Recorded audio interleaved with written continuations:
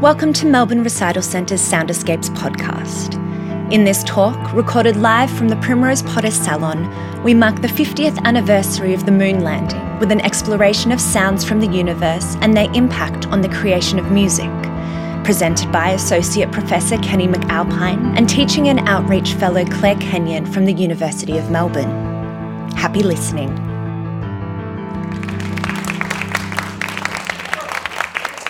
Thank you, everybody, and good afternoon and welcome to the Primrose Potter Salon at the Melbourne Recital Centre. My name's Marshall Maguire, I'm the Director of Programming here, and we have a very special musical explorations today, the sounds of space. As I was reminded recently, 50 years ago at this exact moment, the Apollo, I've forgotten the Apollo number, it was 11, wasn't it? Was halfway to the moon. So this is a very exciting week for all those of us who are interested in space and science and sound, which is exactly what we're talking about today, the sounds of space. This session's being recorded for a podcast, so we'll be able to revisit all the wonderful stories we'll be having today, and that's why we're all mic'd up as well. Our very special guest today from the University of Melbourne. We have two new guests as part of our musical exploration series, Associate Professor Kenny McAlpine, who is the Melbourne Enterprise Fellow in Interactive Composition at the University of Melbourne Conservatorium of Music. And we have Claire Kenyon, the Labey Teaching and Outreach Fellow at the School of Physics at the University of Melbourne. Please welcome them both. We'd also like to acknowledge that we're meeting here on the lands of the Kulin Nation, and we pay our respects to elders past, present and emerging, and to our shared future. And it's important for all of us to acknowledge, I think, that for thousands of generations, Indigenous people have stood on this spot and sung and danced and made music and told stories about the stars and space and the sounds that go on. So we like to feel that there's some connection going on here through the universe. Kenny knows this. I told him before, I get completely freaked out about the concept of the universe. So if you feel a slight popping sound in the back row, it's my head exploding. But I hope you're going to both put me at rest that all is fine today. At the end of today's session, there will be an opportunity to ask some questions of our guests, and we'll hand a microphone around so we can hear your questions. But for now, I will leave the stage and welcome Claire and Kenny to guide us through the sounds of space.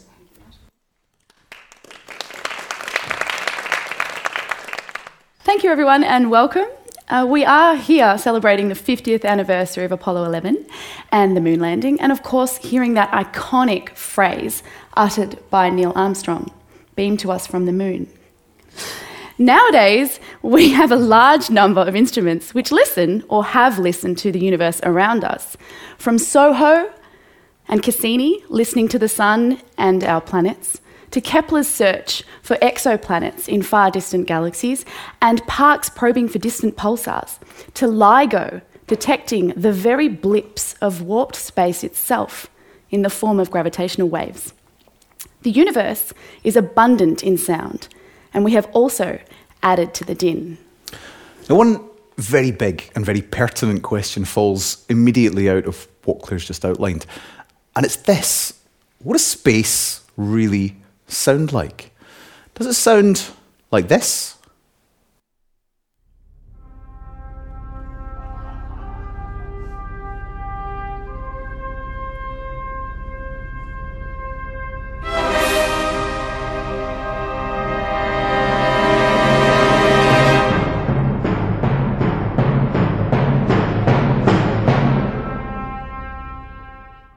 Or does it sound like this?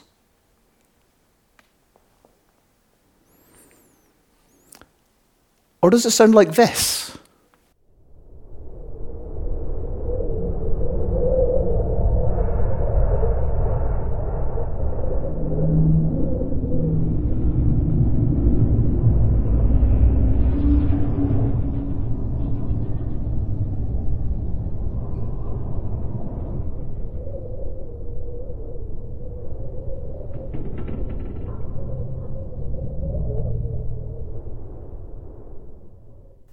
Now, the more prosaically minded amongst you might already have come down very firmly in favour of absolute silence.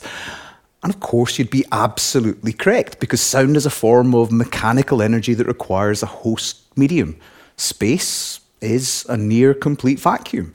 And so without any appreciable medium for sound to travel through, space is silent. So Ridley Scott's movie tagline remains as resolutely true today as it did 40 years ago. In space, no one can hear you scream. In fact, no one can hear anything. But what of that third clip that I played? Well, that was a recording of Mars, captured by NASA's InSight seismometer. Now, in fact, the raw data that probe gathered would still be inaudible to us humans because the movements that the seismometer is picking up are too minute and occur over too long a time frame to generate mechanical vibrations at a frequency and at a sound pressure level that we would be able to hear. But by amplifying them and then by speeding them up, we can hear them. We can use technology essentially to extend our sense of hearing. And in fact, that's an approach that we've been taking as humans for centuries. Optical telescopes let us peer into the murky depths of the night sky and resolve detail far finer than would ever be possible with the naked eye. And radio telescopes let us glance at all of the vibrant colours of the cosmos that lie beyond the narrow confines of the visible spectrum. And then at the opposite end of the scale, you've got things like scanning, tunneling microscopes, which reveal the intricacy of matter at an atomic level. So telescopy and microscopy have extended our sense of vision almost to the very limits of possibility. But technology doesn't just allow us to extend our senses, it allows us to reconfigure and reconnect them. Those microscopes don't see in the traditional sense. Effectively, they work by feeling their way around and generating structural information that allows us to piece together a three-dimensional image. It's a process known as visualization, converting data from an abstract form into a more concrete pictorial form. And thanks to the ubiquity of personal computing, it's something that's so commonplace that we very rarely give it even a second thought. But if we can visualize data, can we also turn data into sound? And of course the answer is yes.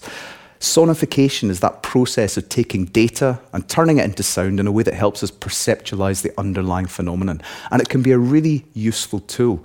Just think of the immediacy with which a Geiger counter conveys information about radiation levels.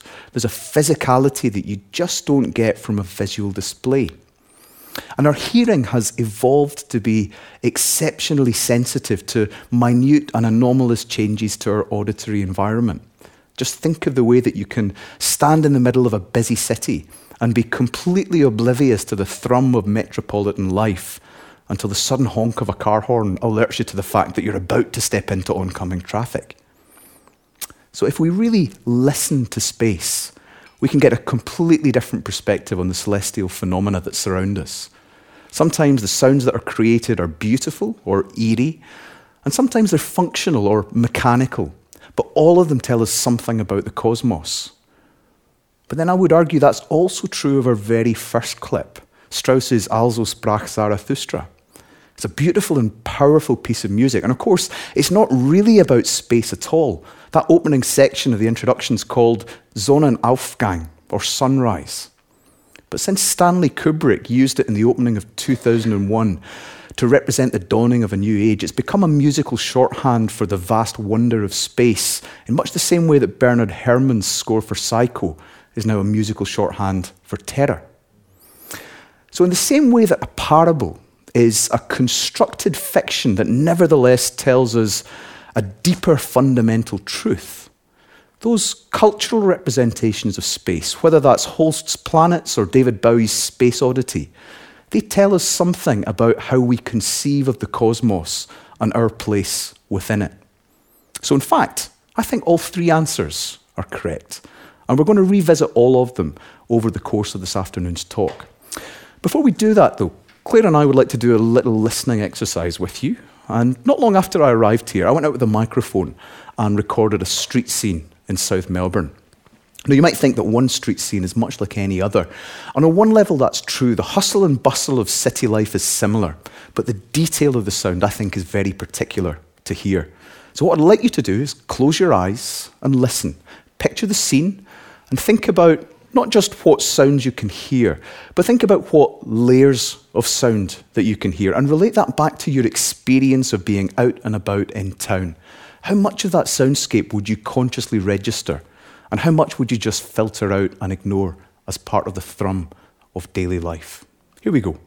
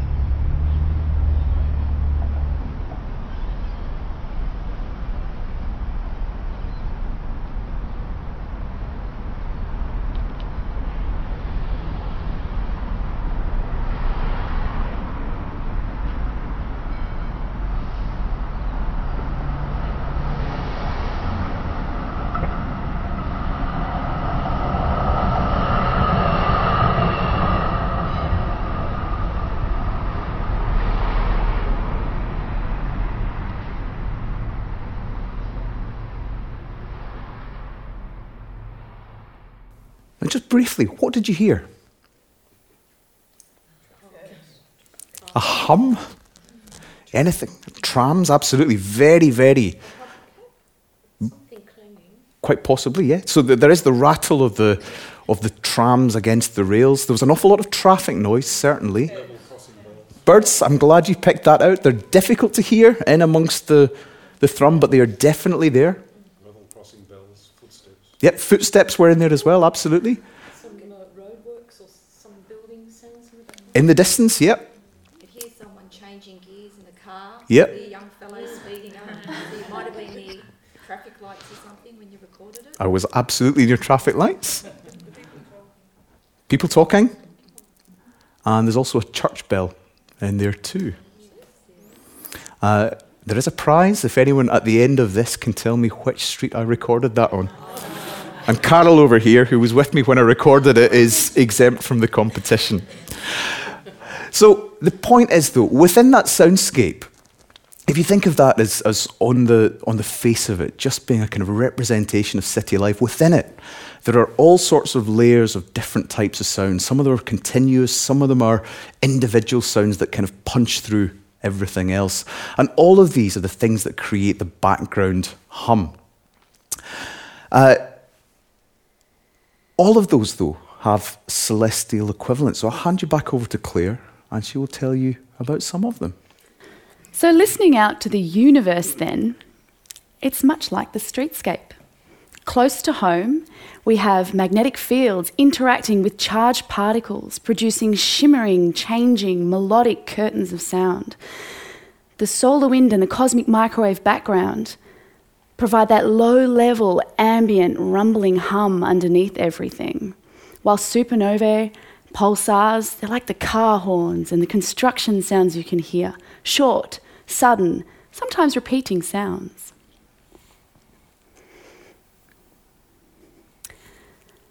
So let's kick it off with our planet and objects nearby in our solar system. What are the incoming sounds from our local neighbourhood? Let's start with the sun. Powered by nuclear fusion right at its core, where this dense gravitational environment is forcing protons together to make helium nuclei. The sun is indeed a great big ball of very hot material. The complex processes involving heat transport from this core to the surface result in internal vibrations within the sun.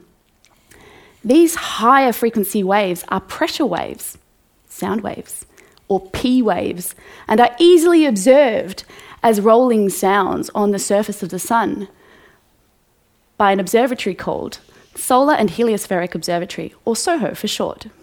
In addition to these P waves, The soundscape of the sun also includes G waves, the signature of a core. The signature of a core that is rotating up to 4 times faster than the sun, the surface of the sun itself. And then there's everything else coming from the surface of the sun. We've got broiling, roiling materials sloshing around, interacting with strong and very complex magnetic fields. I'm talking phenomena such as solar flares, sunspots, beautiful arcs of hot gas called prominences. Now, what I'm going to play you here is a set of sonified data taken from NASA's SOHO probe. Now, a team from Stanford's Experimental Physics Lab recorded the data across 40 days and then compressed it down by a factor of 42,000 to bring it into the range of human hearing. So what does the sun sound like? Well, it's kind of a pleasing, low, warm hum.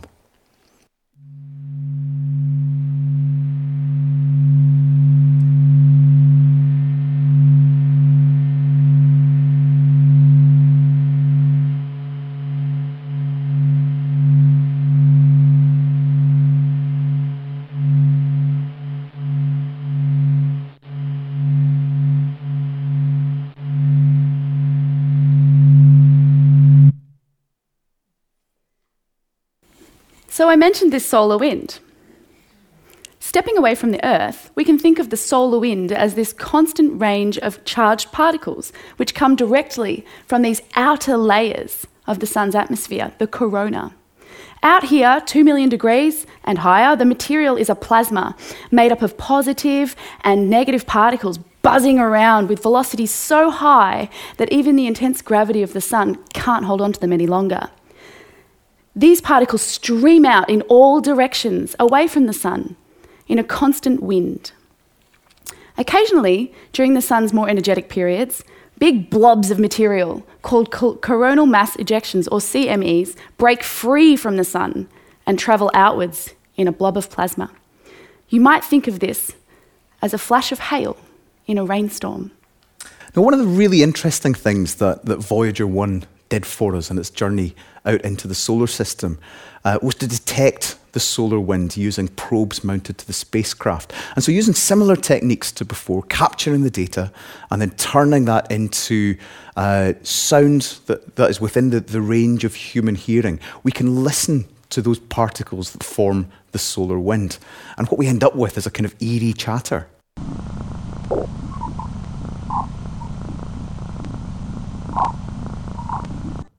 Almost like chirps of birdsong. Clear? So let's turn our attention now to the magnetosphere, that wonderful umbrella which protects us from the rain of these charged particles coming from the sun and other places. The magnetosphere is basically a huge magnetic field that extends right out into space and is a result of molten metal ions churning away deep in the Earth's interior. If it weren't for the constant pressure of the sun's solar wind, we would see a similar shape to the field produced by a bar magnet. But the constant rain of the solar wind pushes the fabric of the umbrella of the solar wind, and we get something that looks more like this. You can see the charged particles pushing the fabric of the umbrella magnetosphere and following the field lines like water down the spokes of an umbrella. Now, NASA's Themis mission recorded variation in the Earth's electromagnetic shield, which was no mean feat because it required at least 4 satellites, all to be in position at the precise moment that one of those big impacts hit. In fact, what the data revealed was that the magnetopause, when it's hit by the solar wind, particularly high-energy particles from the solar wind, resonates like a beating drum. And it's a phenomenon that you can hear quite distinctly when we turn the data into sound.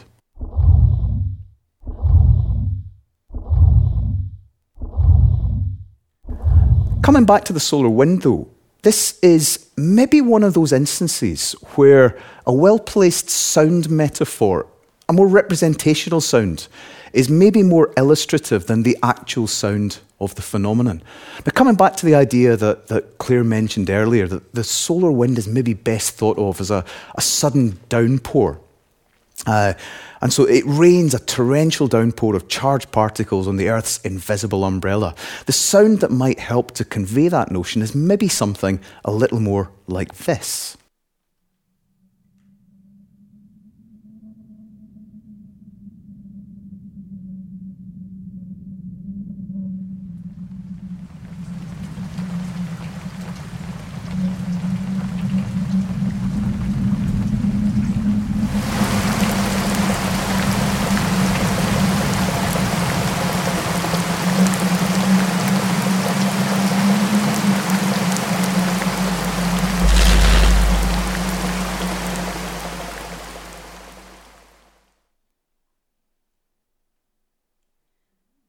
What do we actually get on Earth?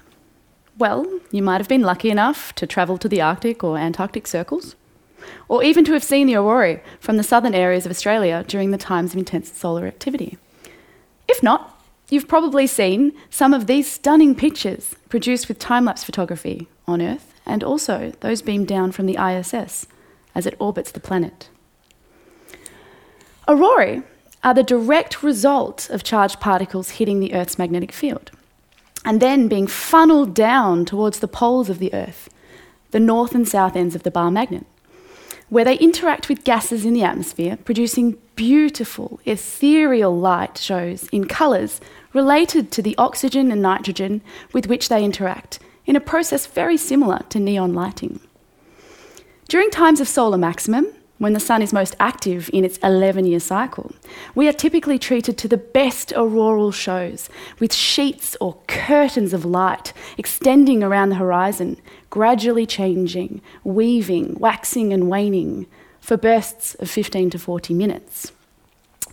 You can see in the photos here several colours.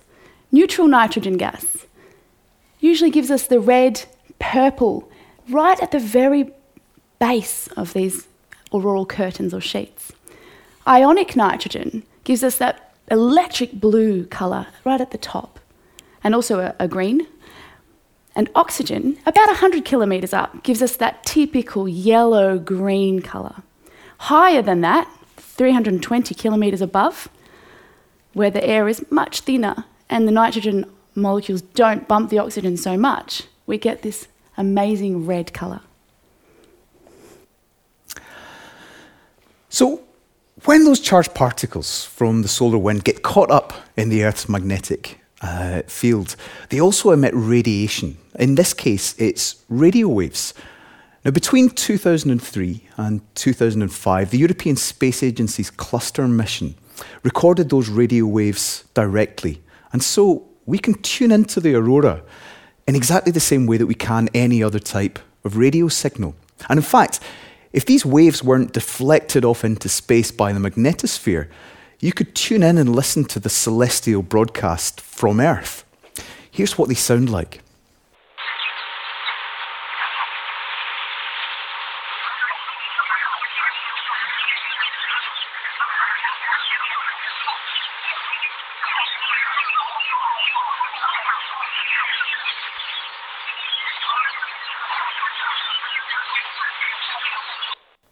Now again, the recordings are a little bit noisy, but you can hear there's a kind of ethereal chatter to the sound. I think it sounds a bit like R2-D2 having a party with C-3PO.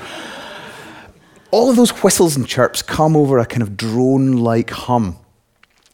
Now what we can do though is a process called recomposition, which is where you take those kind of sonic elements and reimagine them in the studio. And so what I've done is take that original sound as a starting point, and I've now composed a short sound piece in response. And so that uses synthesized elements from the original data, along with some manipulated acoustic flute to try and get that sense of chatter.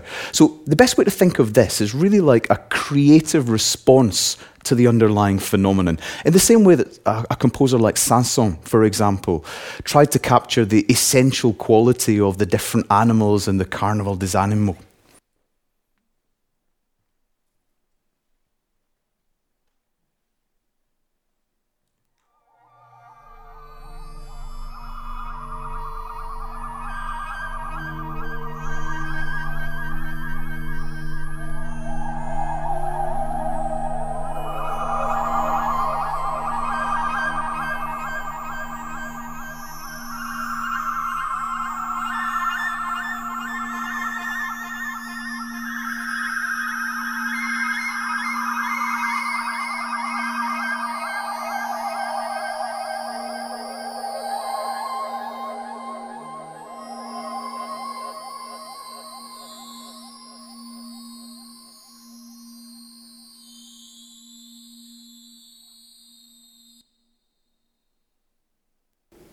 Creepy.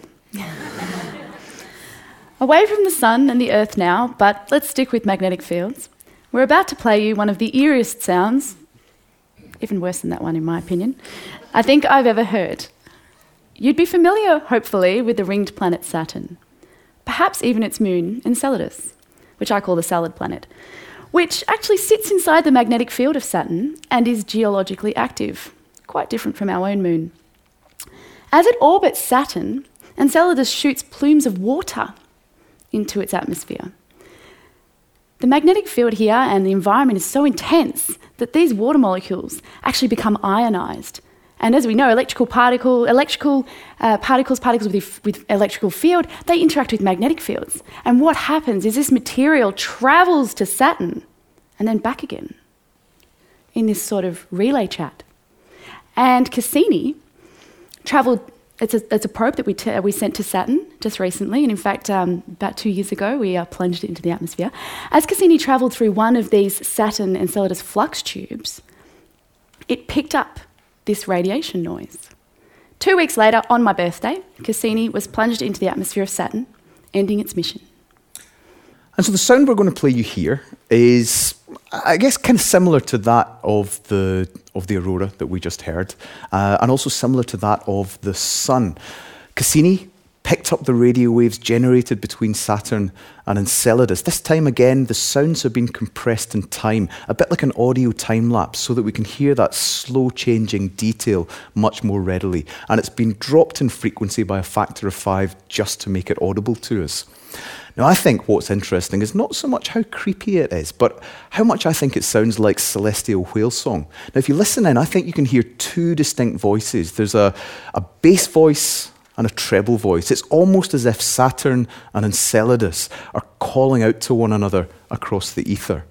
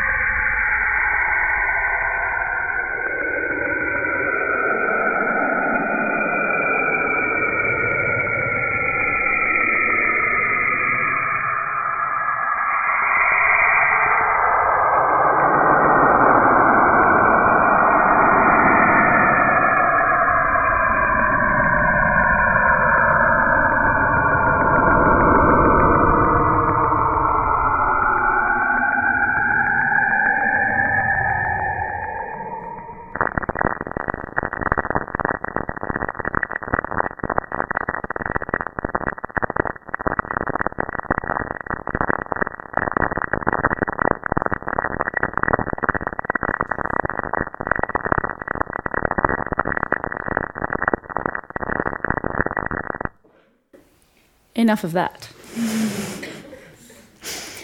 Although we could spend the whole hour talking about solar system objects alone, we thought maybe we'd also mix in a few distant objects as well. Our sun is a fit, healthy, thriving, smallish star, which is not destined for a very exciting death. Unless you're on Earth at the time, I suppose. Not for long. Stars more massive than our sun, though, 8 to 15 times the mass of our sun, are destined to explode in energetic Type II supernova events. Stars of 18 to 15 solar masses have a lot more inward gravitational pressure and continue forcing elements into one another in the core until they get to nickel iron. At this point, any fusion process would actually cost more energy than it gives off. So fusion stops.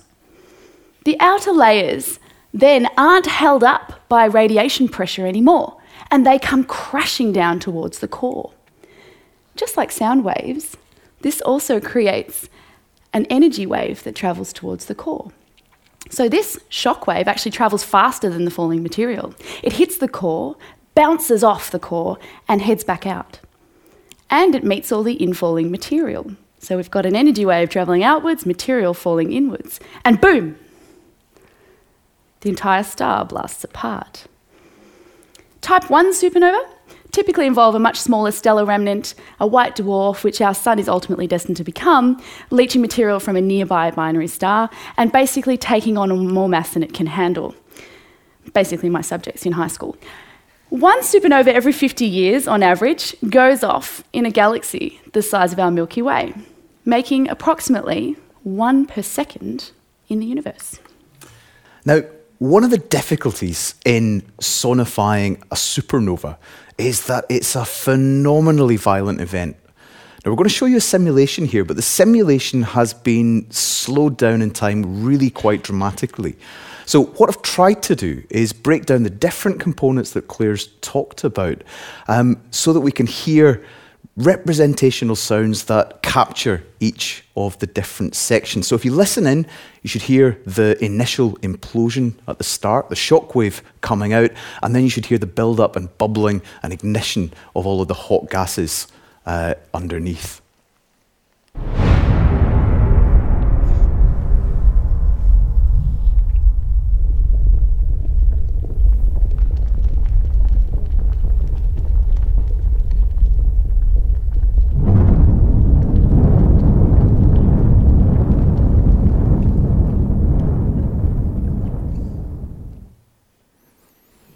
I much prefer that one.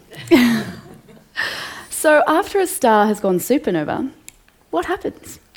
Well, apart from the pretty nebulae left behind, enough material might remain to form one of two things: a neutron star or a black hole. Let's start with neutron stars. The remnant left behind after the supernova has no fuel source at all and can't support its own material to stop it collapsing in on itself under gravity. So this actually forces that material, what's left, up to about 3 solar masses, into a space 10 to 20 kilometres across. In fact, there's so much mass and gravity is so dominant that protons get forced together with electrons, making neutrons. These neutrons don't want to squish any further. They really don't. They're quite resistant to it. And support the material from further gravitational collapse. This material is so dense that if I took a teaspoon, despite all my working out, no way I could lift it, weighing at about 1 billion tonnes. So typically, the remnant will be spinning a little bit before it collapses. This spin gets magnified due to conservation of angular momentum. Think pulling your arms in whilst spinning an office chair. Look, I asked for one and I was going to do it for you, but OH&S. Due to the extreme environment, neutron stars also have strong magnetic fields. Yep, magnetic fields, we love those. And if the spin axis aligns favourably with the neutron star, then we get a beam of radiation funneled out of each pole. If this beam of light happens to sweep across Earth, we register a flash, much like a lighthouse beam. Here we have some pulsar data from the Lovell telescope at Jodrell Bank.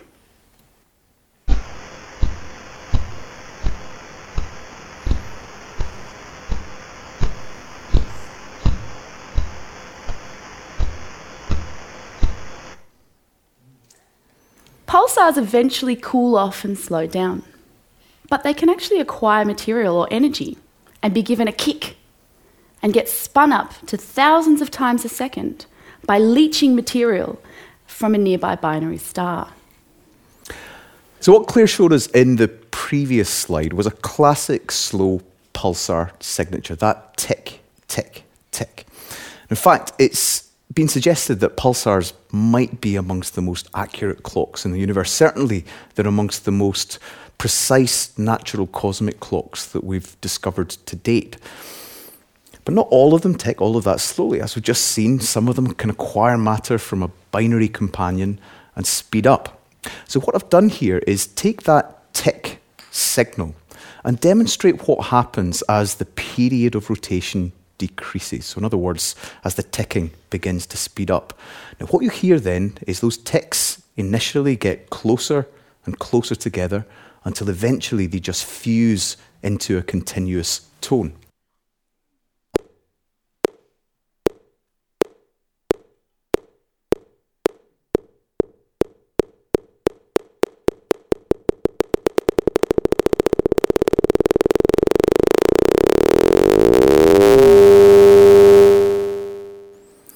So rather than appearing as discrete ticks, some of these pulsars actually sing to us. They sing at definite frequencies.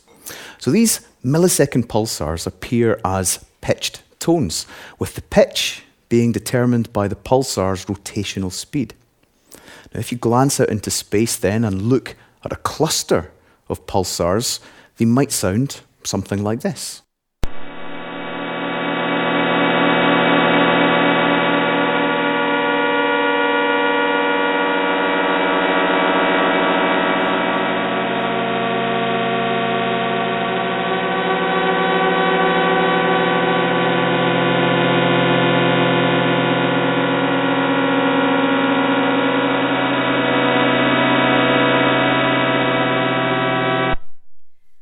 Sorry, I'm getting flashbacks for Nepean Highway at about 4 p.m.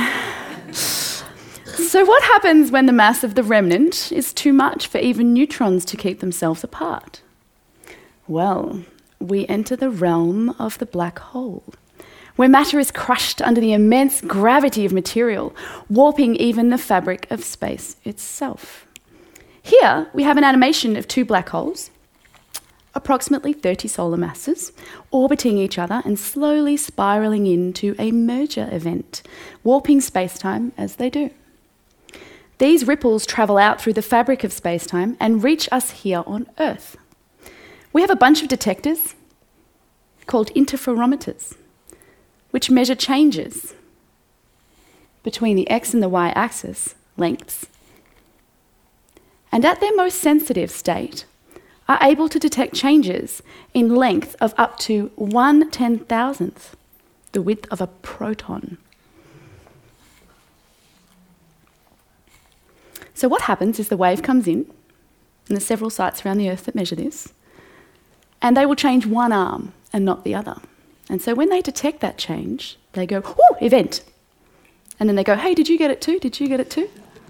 Like, yeah, we got it. And they go, "Oh, this is the exact right energy for a merging black hole." LIGO experienced its first detection, direct detection, on September 14th, the day before my birthday, everyone, 2015, which was a black hole merger 1.3 billion light years away. And here it is.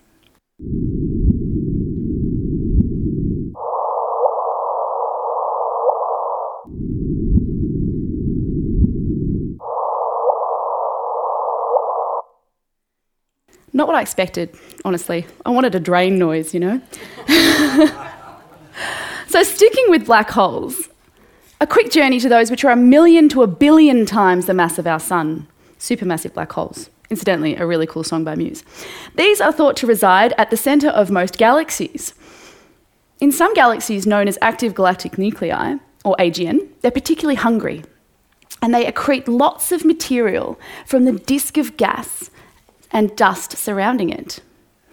This process is extremely energetic, resulting in a lot of light, charged particles, and of course, magnetic fields, and a powerful jet of spiralling ionized particles bursting out from the pole of the AGN is produced.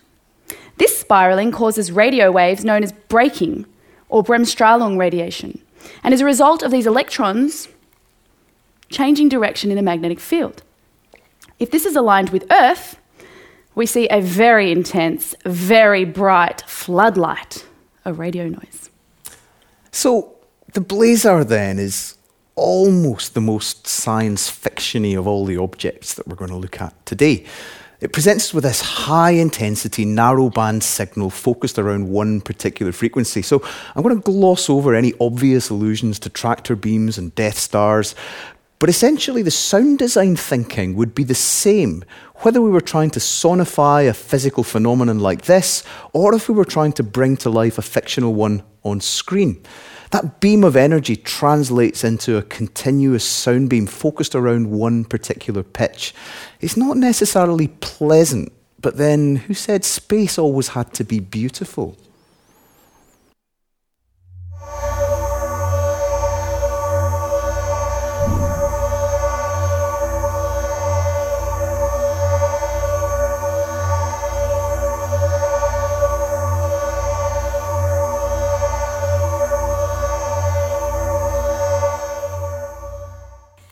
Actually reminds me of the Bifrost. I've been watching all the Marvel movies. Finally, we come to the very background noise of the universe, the cosmic microwave background, or CMB. For the first approximately 300,000 years after the Big Bang, the pressure and the temperature were so high, there were no atoms, only this plasma of charged particles. This medium is so excellent at scattering light, making it a lot like trying to drive in really dense fog, trapping these photons, trapping these light particles. They can't get out. So we can't actually see back into this time at all. As the universe cooled and expanded, atoms began to form, releasing these trapped photons to go about their business and creating this heat signature across the whole sky, the actual background of our universe. The cosmic microwave background then is one of those things that you will have experienced without even necessarily knowing it. When you tune an analog radio set or an analog television between stations and you receive that static hiss, a tiny fraction of that hiss is actually the cosmic background radiation. Let's have a listen.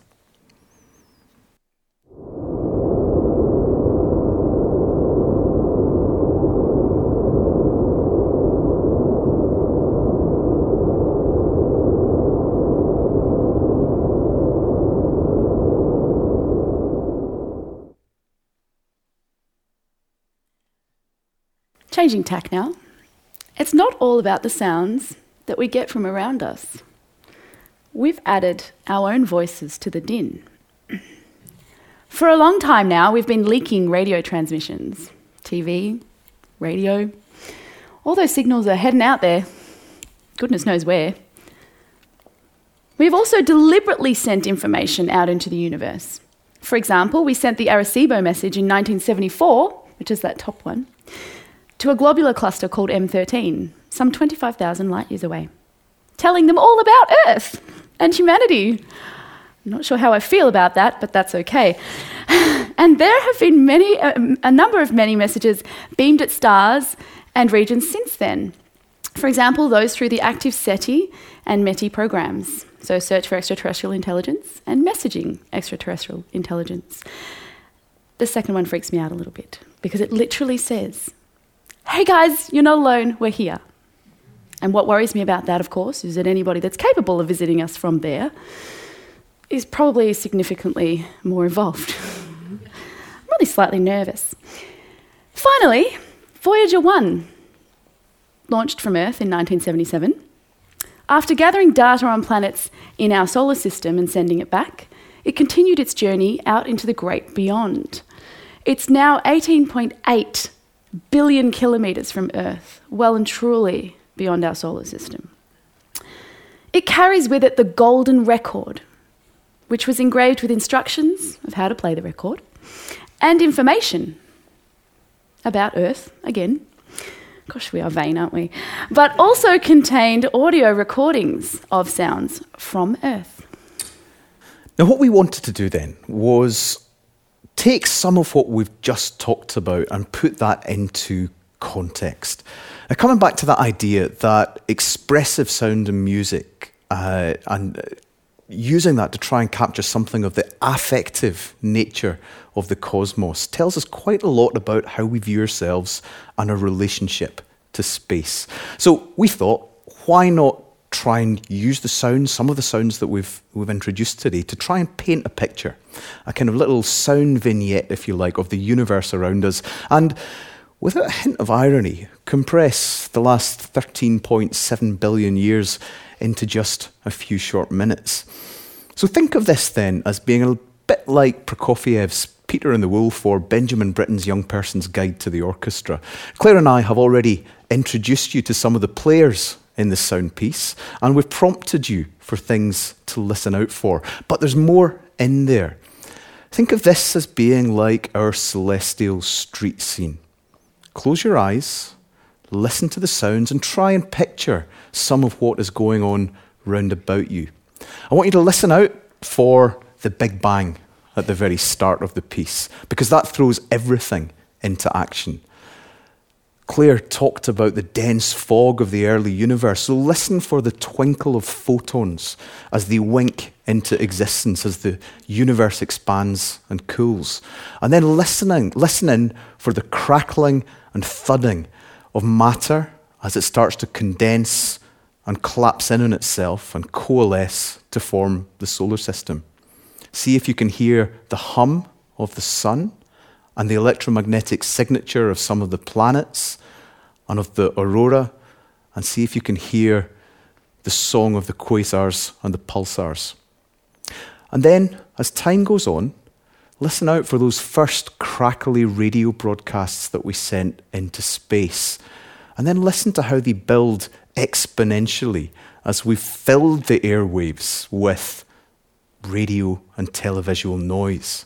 We've saturated them with chatter. And then finally, we've got the sound of humankind reaching out into space, the sound of Neil Armstrong landing on the moon, and the sound of Voyager blasting off and carrying a message from the people of Earth. Here we go.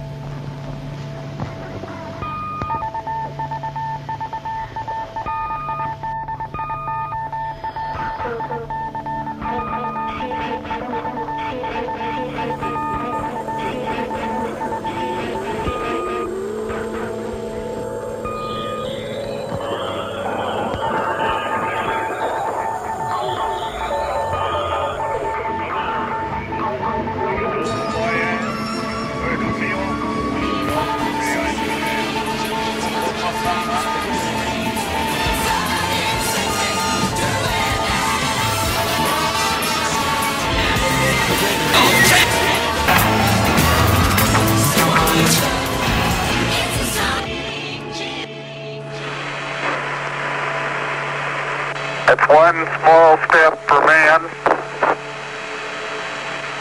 one giant leap for mankind. T-minus 10, 9, 8, 7, 6, 5, 4, 3, 2, 1.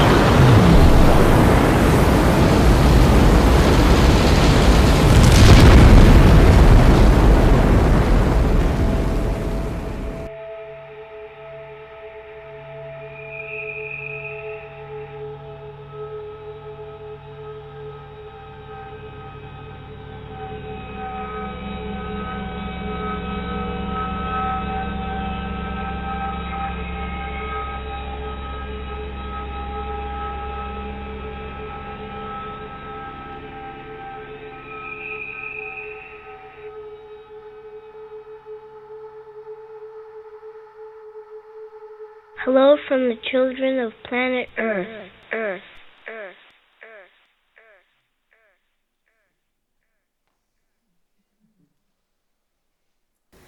So we've heard a number of different sounds of space.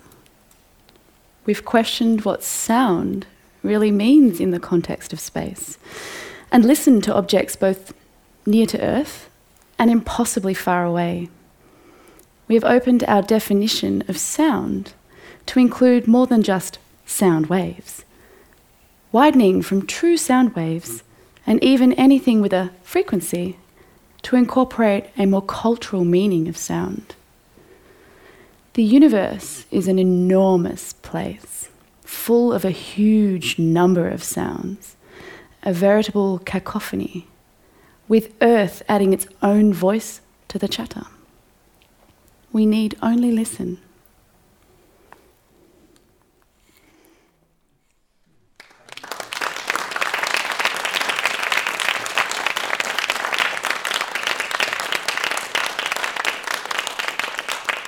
Thank you, Kenny. Thank you, Claire. You've confirmed all my worst fears. Excellent. But also given me some hope, I guess. Now, you talked a lot about the eeriness of the sounds, and I'm hoping you're all thinking of some great questions in the time we've got available, but I wanted to start off thinking about 50 or 60 years ago when people were excited about space, and then thinking about popular culture, movies and TV shows like Lost in Space or Star Trek, Star Wars movies. Were they basing the sounds they used, tractor beams and beaming people up and down and on the science, or were they just having incredibly vivid and accurate imaginations? Are you aware of what the thinking was there? I think probably not. No, not basing it on the science. No, absolutely not. No, very much representational. If you think of one of the classic sounds of 1950s schlock B-movie sci-fi, it's that classic theremin sound. Now, actually, that sound, it's one of those kind of accidental congruencies. The sound of the theremin and the mode of playing of the theremin is based on capacitance and radio waves, which, as we've discussed, is the mechanics of very many of the sounds that we've heard today. So I think it's just a combination of the fact that you have this kind of creepy, eerie sound, and it worked well in context, but by a strange quirk of fate, the universe plays the theremin too. I would also add that it's not necessarily coincidence in the sense that some of the way these things work is the interaction of electrical and magnetic fields, which is, as you would have heard, a large number of the sounds we're listening to are interactions between charged particles and magnetic fields. So it's kind of coincidental, but it's also not an accident, depending which way you look at it. I also want to ask, and forgive me, I'm just going to hog this for a little bit, but part of the eeriness of space, I've always thought, is the silence of space. And I'm thinking about George Clooney, and I'm thinking about Sandra Bullock. Oh, poor George. And those long moments where there was nothing. Now, if I was George Clooney out there, what would I be hearing? Would I hear anything? Probably the sound of yourself screaming as you are. Yeah, that's what I'm worried about. So... Well, Sorry, actually, spoiler. So what you're talking about there is Eduardo Caron's Gravity. And actually, we started off listening to Strauss's Also sprach Zarathustra, which opens up 2001: A Space Odyssey. There you've got two very different perspectives on space.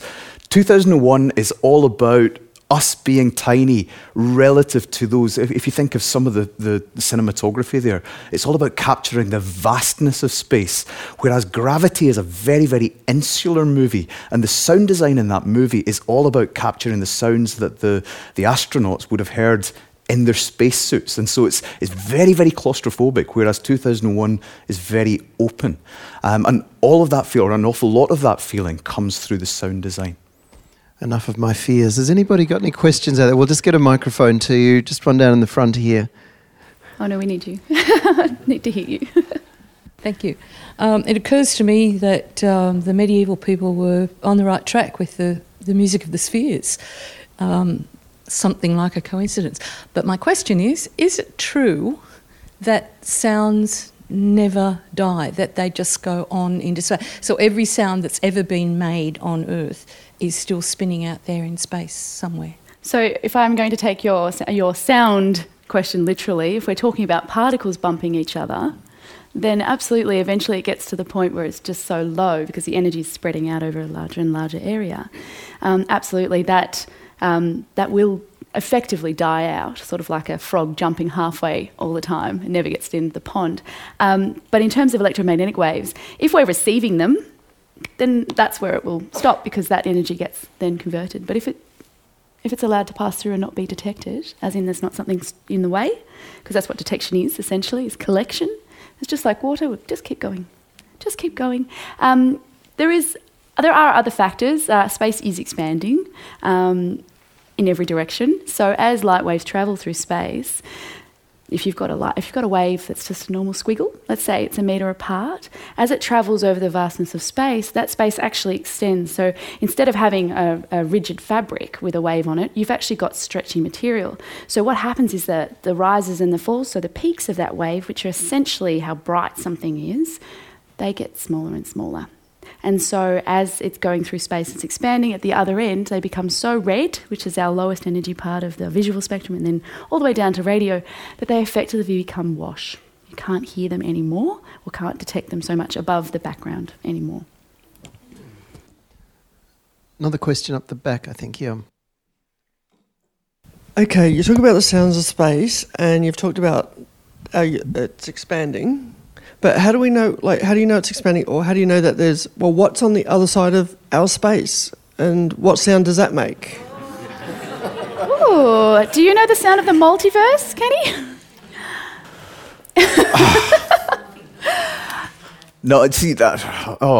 That's a very deep question, and I think actually it's unresolved as to whether or not this is it, or whether there are other, there's things like brain theory, for example, which is an attempt to explain ultimately what might have caused the initial quantum event that set the Big Bang into motion. And one possible theory is that there are multiple universe membranes floating about in a kind of higher dimensional super universe, and it was the collision of these two things that caused an undulation that set forth our universe in motion.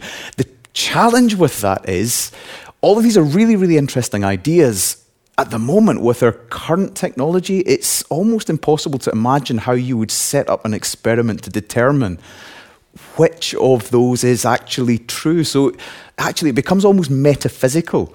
And once you're into that sort of territory, you're back to the idea of a kind of cultural representation of those things. So what that sounds like is really just limited by your imagination. You grab onto one particular aspect of it that talks to you, and then you think about how you would communicate that musically or sonically to someone else. But it's very much more then about the ideas and how you capture those ideas as an affective thing through sound and music, rather than trying to capture data, which we couldn't really do because we've got absolutely no way of communicating with those higher dimensional or extra dimensional things. You don't want to put philosophy and maths to music now?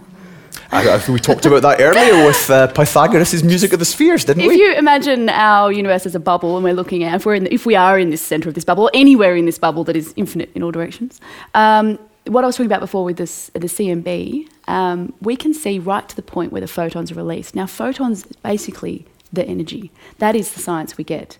Whenever we get information, with the exception of gravitational waves, photons is what we're getting.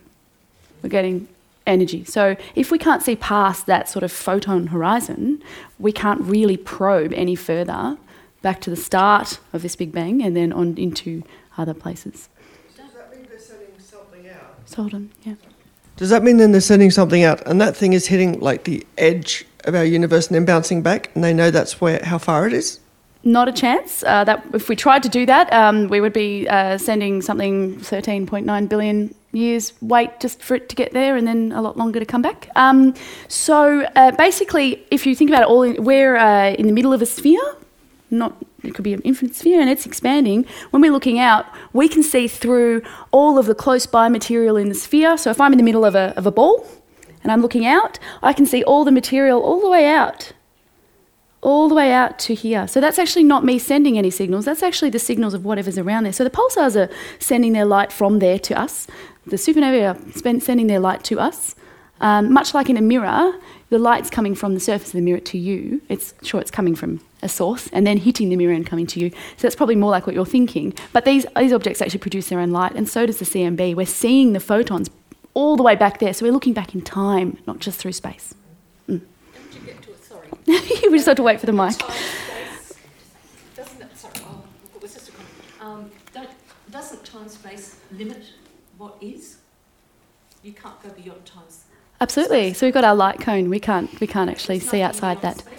It's kind of one of those questions, quantum questions, where we kind of go, and then we stop thinking about it. There's another question down the front here. I'm mindful of time, but we've got a few more. Okay, I just want to be a little bit critical here because I'm keen to separate translating data of what we receive into sound that we can perceive and interpretive things here, because interpreting the sounds of space by using conventional instruments or electronic instruments or acoustic instruments doesn't work for me, I'm afraid. I kind of think of that as, if Beethoven were an alien and he somehow sent information about his 7th Symphony to us and we tried to kind of transcribe it by synthesising it on, electronic instruments, that's completely different to listening to it with a symphony orchestra. So that's kind of how I'm thinking about it. I just wanted you to kind of maybe clarify what you have played to us today and what was actually translated data and what was interpretive. I just want to make the quick point that everything you hear and experience as your own detector is interpreted. So even me doing this is going to be heard differently by the little bones in your ear than it is by you. So actually, every single thing that you get, every data point you get, is in fact interpreted in some way, shape or form. And whether that's a physical instrument with an error of whatever, or whether it is your ears or your eyes, your brain is ultimately putting it together for you. Even when I look at a graph on a piece of paper, I'm personally interpreting that. My eyes are looking at the graph. I can see something there. Colours, who knows? Is red the same for you as it is for me? How do we know? So I want to make that point first of all, as a slight rebuttal.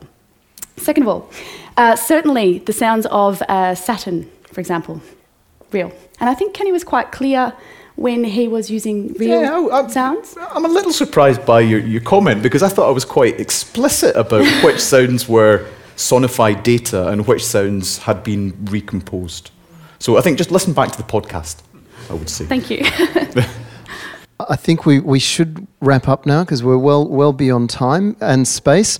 But I'd like to once again thank you for I'll sleep a little easier tonight. I'm still troubled by what Brian Schmidt told me some years ago, that we used to think the universe was getting bigger and then it would eventually slow down and then come back. He says it's just getting bigger and faster and it's going to keep growing. So we've got a lot of time to keep considering all these issues. Kenny, Claire, thank you so much for coming to talking to us today, and thank you everybody for joining us for The Sounds of Space. Thank you.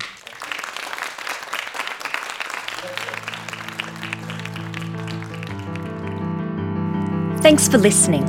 To discover more stories about the music, musicians and people that make Melbourne Recital Centre the best place to hear, visit soundescapes.melbournerecital.com.au.